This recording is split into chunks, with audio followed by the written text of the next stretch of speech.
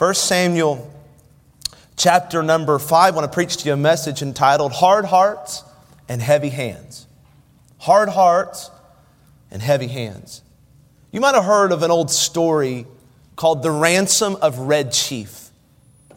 In this story, two men who were hoping to make some quick cash kidnapped a young boy whose name was Johnny Dorset. They take him from his father, who's a very wealthy and prominent member of the community. His father's name was Ebenezer. The plan was simply to kidnap the kid of a rich man and then hold him for ransom and then hopefully get a quick payoff, get rich and do it all over again.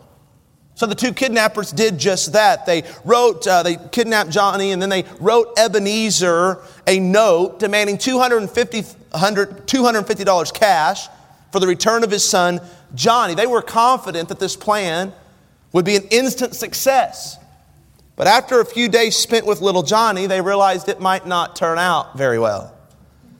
You see, Johnny had red hair, the story says. That's a problem. But second, he called himself Red Chief. He dreamed of being an Indian chief. So getting kidnapped was actually a time for him to sharpen his Indian warrior skills. He wasn't scared at all. The story says he was excited. He was curious and he was loud. Kind of like Home Alone, he began to play pranks on the two kidnappers. He would ask a million questions. He would never go to sleep. And after a few days of enduring little Johnny, the kidnappers received a return letter in the mail from Ebenezer, Johnny's dad. It read, I quote, "Gentlemen, I received your letter today by post in regards to the ransom of my son Johnny. I think you're a little too high in your demands. I hereby make you a counter proposition, which I'm inclined to believe you'll accept. You bring Johnny home and pay me $250 in cash, and I'll agree to take him off your hands. P.S. You better come at night because the neighbors think Johnny is lost, and I couldn't be responsible for what they do to anybody who dare bring him back." The kidnappers ended up paying Ebenezer $250 and they returned Johnny because he turned out to be a lot more trouble than they ever thought he would be. They got more than they bargained for. Has that ever happened to you? Maybe you volunteered to watch somebody's kids just out of the goodness of your heart. 30 minutes later, you thought to yourself, what did I get myself into? Who's this red-haired? No, just kidding. The same dynamic is described in our text tonight. As you heard last week from Brother Tanner, the Philistines defeated Israel on the battlefield, and then they captured that sacred ark.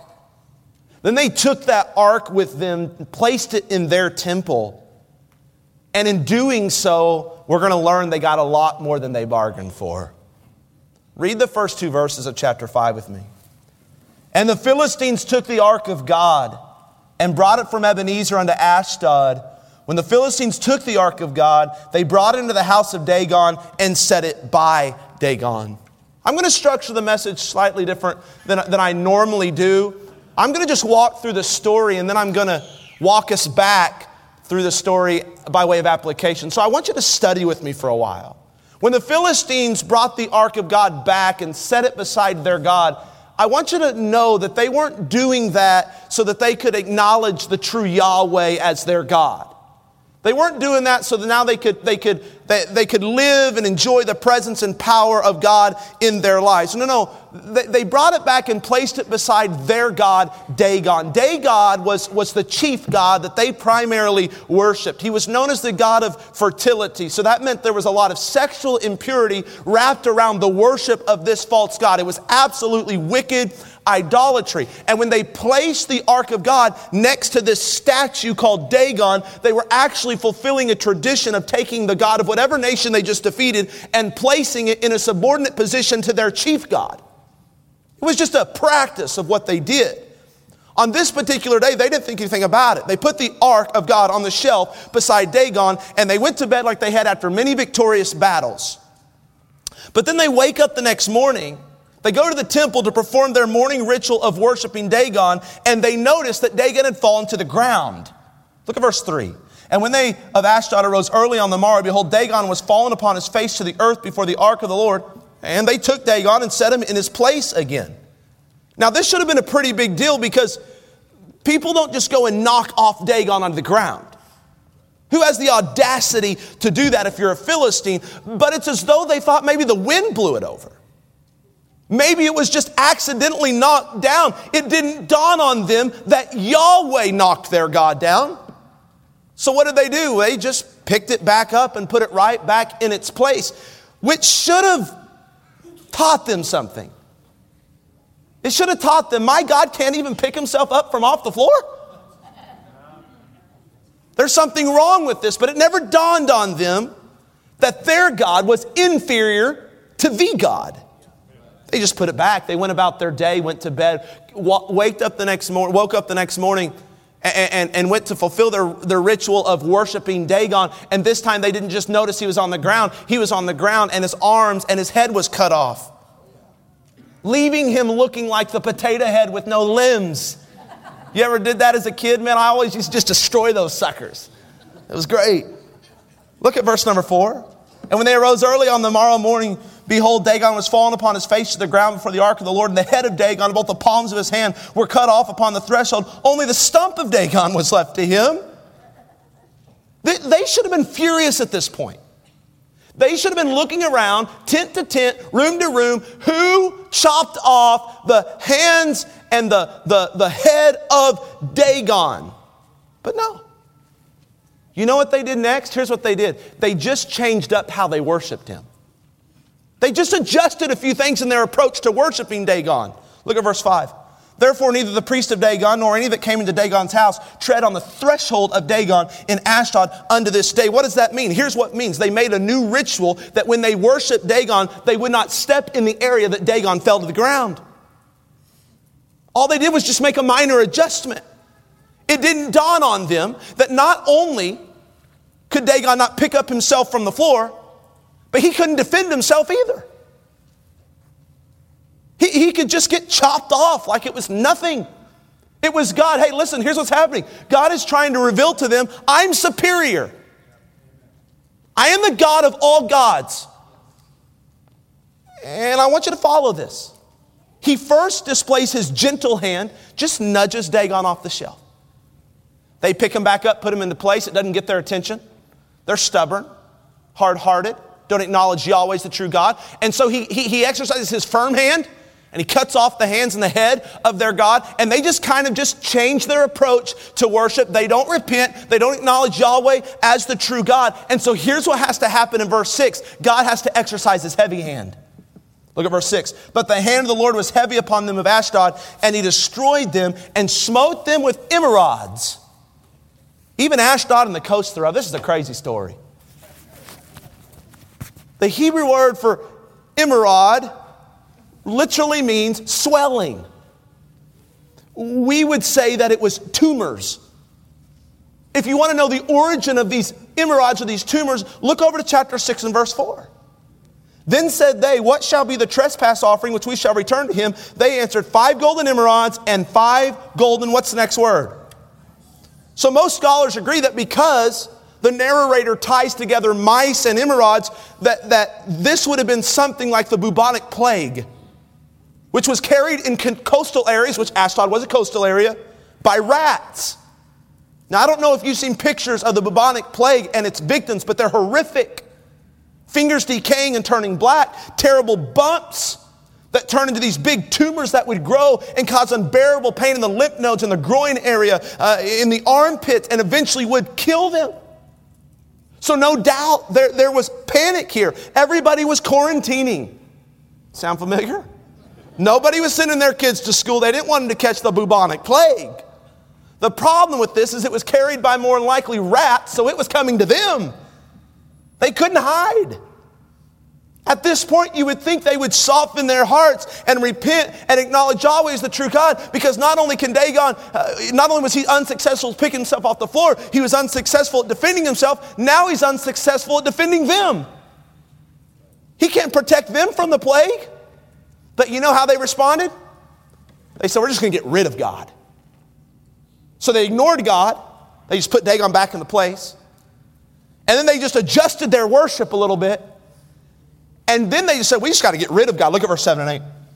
And when the men of Ashdod saw that it was so, they said, the ark of the God of Israel shall not abide with us, for his hand is sore upon us and upon Dagon our God. They sent therefore and gathered all the lords of the Philistines unto them and said, what shall we do with the ark of the God of Israel? And they answered, let the ark of the God of Israel be carried about unto Gath. And they carried the ark of God of Israel about thither. Poor Gath. Why Gath?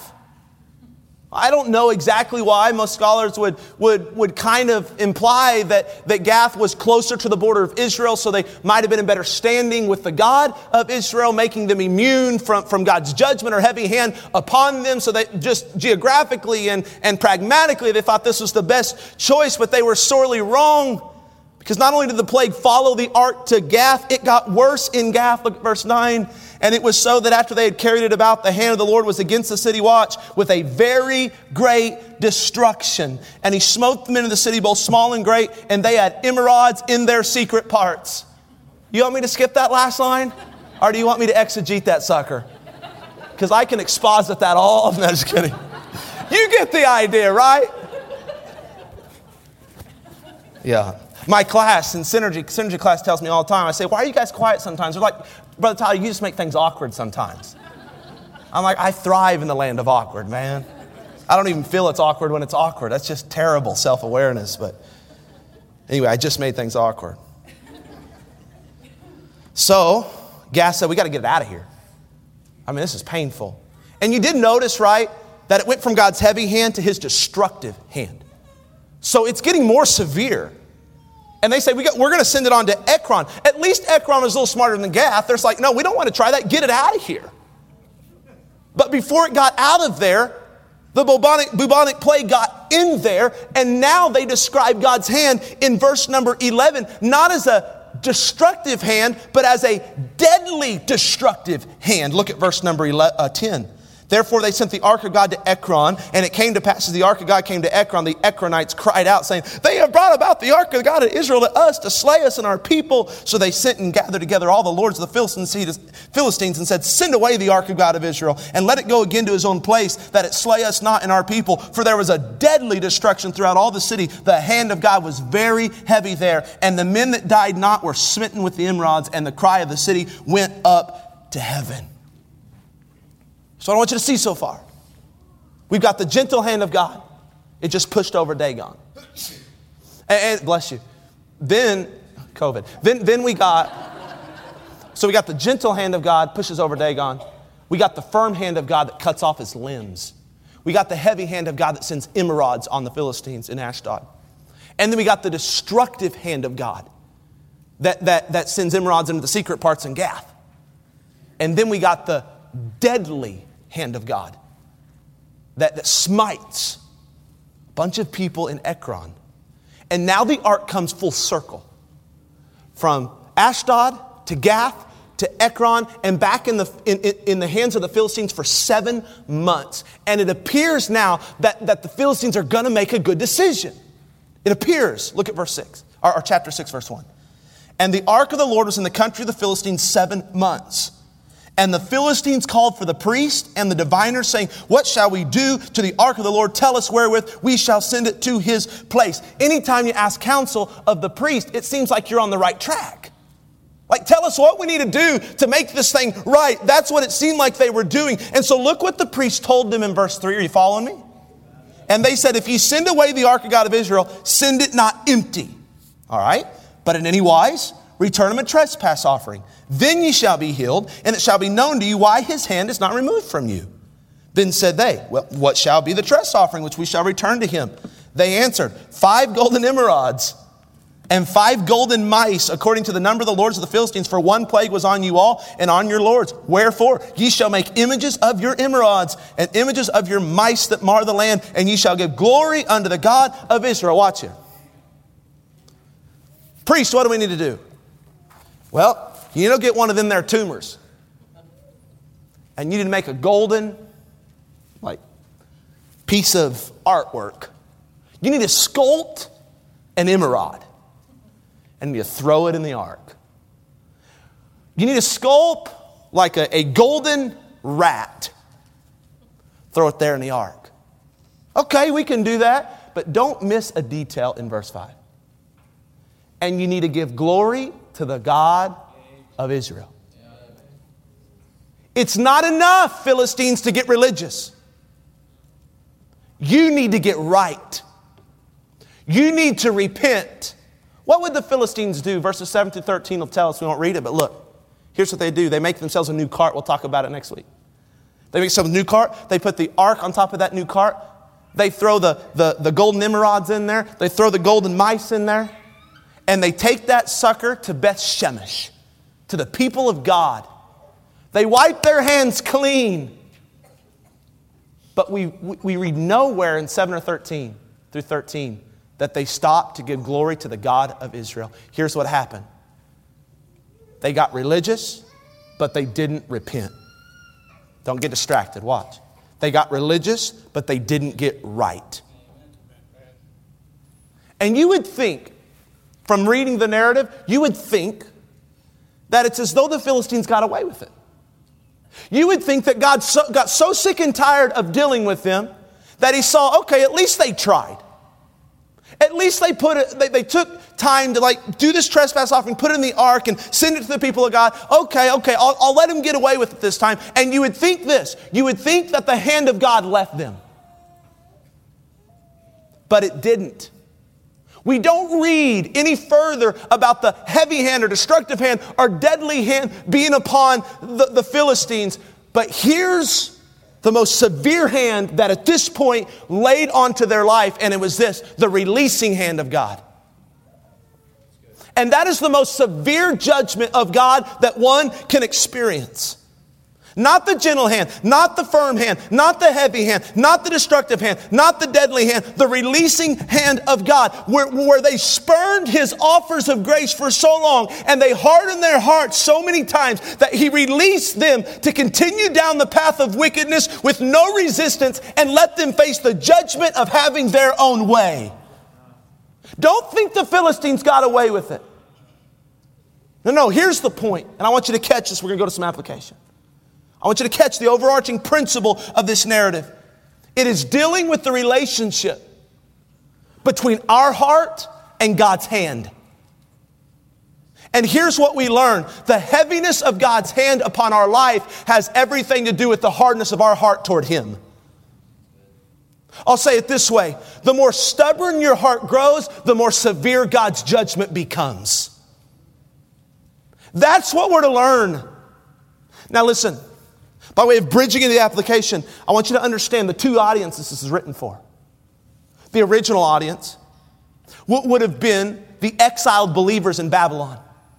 That's who the book of 1 Samuel was written to. You study it. It was written these exiled believers would have received this and read it for the first time hundreds of years after this happened. And could you imagine what they were thinking?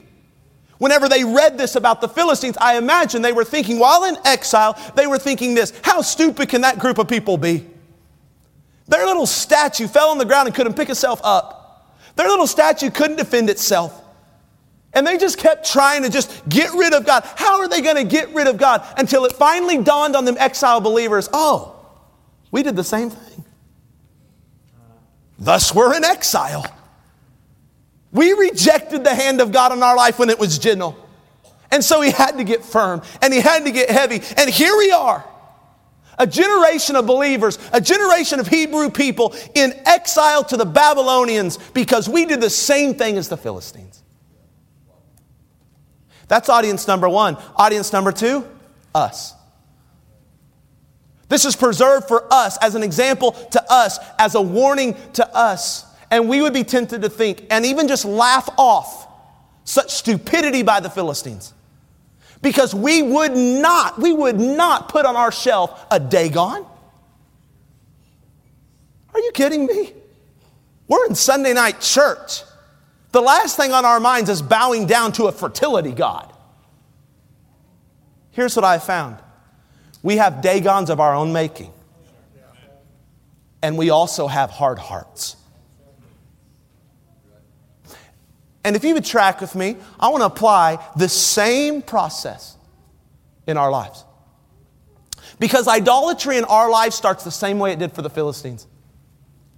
It starts by putting our God, Yahweh, in a subordinate position to our Dagon.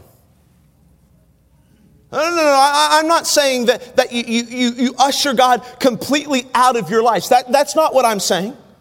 I'm not even saying that you put Yahweh God on the bottom shelf of your life. I'm saying we place him right beside Dagon. So it appears as though we still love God, and it makes us feel less convicted about our faults, God. So we still come to church, and we still serve, and we're still faithful. We give tithes and offerings, but Dagon has crept into a place in our life of equal loyalty to God. And you might say, no, that's not necessarily placing God in a subordinate position, is it? And I would say this, any shared position is a subordinate position to God. He's a jealous God. He refuses to share you with anybody. He doesn't desire a spot on the shelf of your heart. He desires to occupy the throne of your heart. God will not be one of many gods in your life. He desires to be the one and only God in your life. And when that's not happening, here's what he'll do. He'll gently place his hand on that idol. He'll just nudge it off the shelf. In an attempt to rearrange the Dagon in your heart, that gentle hand comes by way of a preached sermon, by way of a Bible study lesson on Sunday morning, by way of a morning devotion in your private Bible reading time, by way of a parent or a friend or a spiritual leader sending you a text and just gently revealing something to you that needs rearranged and adjusted in your life. But what do we do so often with the gentle nudge of God? We ignore it. We refuse it. We get defensive toward it. We deny it. We minimize it like the Philistines. We don't even realize it. That's God trying to get our attention in the first place. We sit through sermon after sermon after sermon thinking that it's for somebody else. And we don't realize that we've actually taken the first step of stubbornly hardening our heart. And that doesn't mean that we don't go to the altar. It doesn't even mean that we don't nod our head in agreement to the sermon or the friend or spiritual leader that speaks into our life. We might even tell them thank you, but we have no intention to rid ourselves of the Dagon in our life. So God gently nudges it off, and we go to the altar and we pray, and we go to work on Monday and we pick it up and we put it right back on the shelf. We get a text from a parent or a friend or a spiritual leader asking us to readjust our priorities and our passions and our lifestyle. And we say, you know what, you're probably right. And the next weekend, we just put Dagon right back on the shelf. So, you know what God has to do? Because he loves us and won't compete with any other love in our life in that way, he lays his firm hand upon you. Not his gentle hand. He takes that idol and he shakes it up. He might not cut its hands and its head off, but he touches it to the point where you feel its deficiency. He cuts off that relationship that has meant more to you than he has. He cripples your finances so you can no longer depend on your money more than him. He steals your energy and health for a time so you can no longer run to productivity and work to find your satisfaction. You see, this hand is a little firmer. It's a bit more obvious than just nudging Dagon off the shelf. But what do? We do what the Philistines did. We keep Dagon around. We just change how we worship him. We rearrange some things, but we keep hanging on to our little God. We might have lost one relationship. We just run to another. We may have lost a good paying job, but we still have our credit card. We may not be able to distract ourselves by being a workaholic, but we can find a way to stay busy on the internet or any other coping mechanism that distracts us from our real problems. And so instead of repenting of Dagon, we find a new way to worship Dagon, which just is another way of hardening your heart.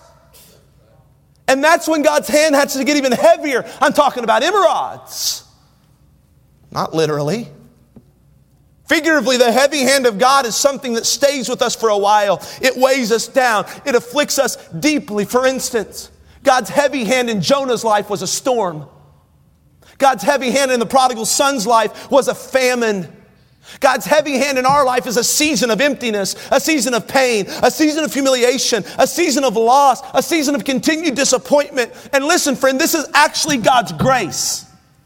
He doesn't want to send his destructive hand or his deadly hand into your life. He didn't want to send the plague upon hundreds of children and men in Gath. He didn't want to send a deadly destruction upon the people in Ekron. He didn't want Jonah had to be swallowed by a whale or the prodigal son to be eating out of a pig pen. But neither one of them nor the Philistines repented. They remained stubborn. What did the Philistines do? They tried to put God in a box and ship him off. They tried to get rid of God from Ashdod to Gath to Ekron. Here's the problem with that. God is omnipresent. He's everywhere. You can't get rid of him. If you're his child, he doesn't surround you. He's in you. You can try and go to a different church. You can try to stop coming to church altogether. You can try to stop hanging around with church people. You can try to close your Bible. You can try to slowly phase out of ministry and become detached to the work of God. You can try to be like Jonah and the prodigal son and ignore the storm and ignore the famine and run as far as God as you think is possible. But until you soften your heart, you will not get rid of God's heavy hand upon your life. And that's because he loves you, my friend. You'd be tempted to look at this narrative and say, what a mean God. And I would look at it and say, what a gracious God. He could have sent them Emerald from the start. But he just nudged their God. He just pushed them off the shelf. He gave them chance after chance, but they kept putting him back on the shelf. They adjusted how they worshiped him. They tried to get rid of him. Then they tried to get religious. I'll just send him an offering. I'll do him a favor. And God will lighten his hand off of my life. I see this all the time. Somebody that's been through the heavy hand of God in their life, a storm, a famine, so they try to get rid of God. They face the consequences of living their life independent of God.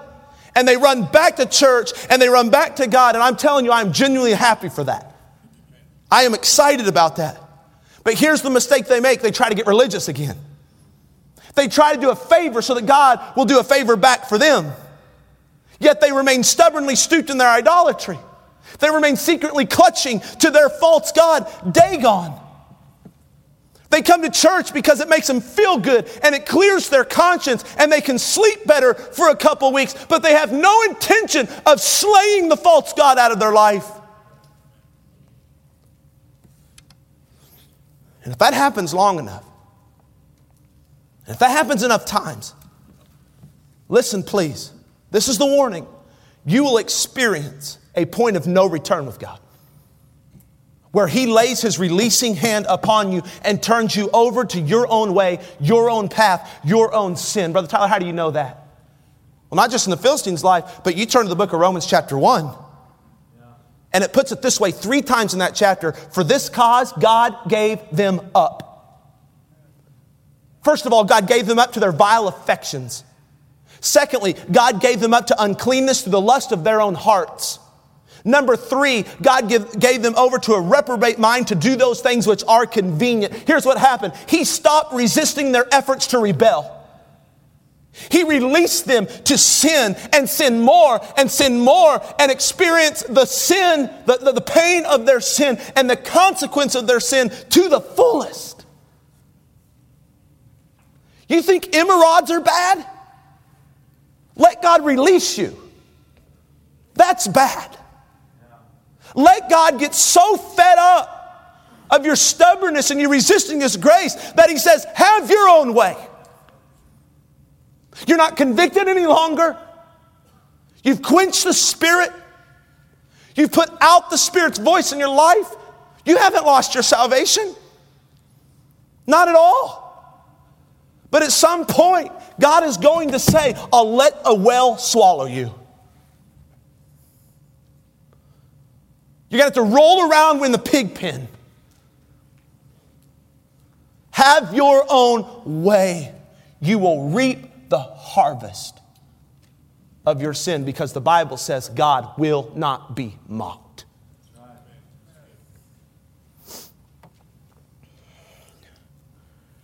The warning for us is simple but serious. The more stubborn your heart grows, the more severe God's judgment becomes. Hard hearts lead to heavy hands. Maybe you find yourself tonight kind of like the 2 guys that kidnapped little Johnny. You've taken a Dagon into your life, and it was much more than you bargained for, because that's what idols do, don't they? They cost a lot and give very little in return.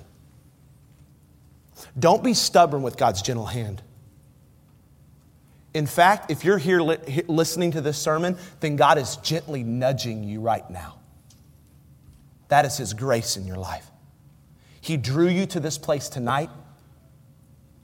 He enabled you to be here, to hear this sermon on this night because of His gentle hand that's been laid upon you. Respond to that Spirit with obedience and softness of heart. If He's having to speak to you through His firm hand, repent. Why? Or else you're going to force the heavy hand of God upon your life. Don't just rearrange Dagon in your life. Get him out of your life. And if you're at the place where you just want to get rid of God, you have no idea what you're doing here. And it's like with every church service, you get more sick and tired of hearing about sin. And you're tempted just to put God in a box and ship Him out. Remember that when you do that, you are inviting God's destructive, deadly, and even releasing hand into your life. The essence of the application is this: get right with God right now. Right now. Because the more stubborn your heart grows, the more severe God's hand becomes. Would you turn to Hebrews chapter 12 as we close? I believe Brother Tanner read this verse. I want to read one more than I think he read. But if you hear this and you're kind of inwardly brushing and kind of standing off towards this because this just isn't the God you want to believe is your God. He doesn't do these kind of things. Well, let's go to the New Testament and have this principle reinforced, and we'll have an invitation and go home. Look at verse number 5.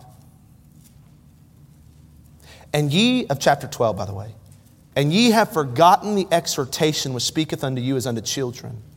My son, despise not thou the chastening of the Lord, nor faint when thou art rebuked of Him. For whom the Lord loveth, He chasteneth, and scourgeth every son whom He receiveth. Look down to verse 11. Now no chastening for the present seemeth to be joyous, but grievous. Nevertheless, afterward it yieldeth the peaceable fruit of righteousness unto them which are exercised thereby. Wherefore, lift up the hands which hang down, and the feeble knees, and make straight paths for your feet, lest that which is lame be turned out of the way, but let it rather be healed.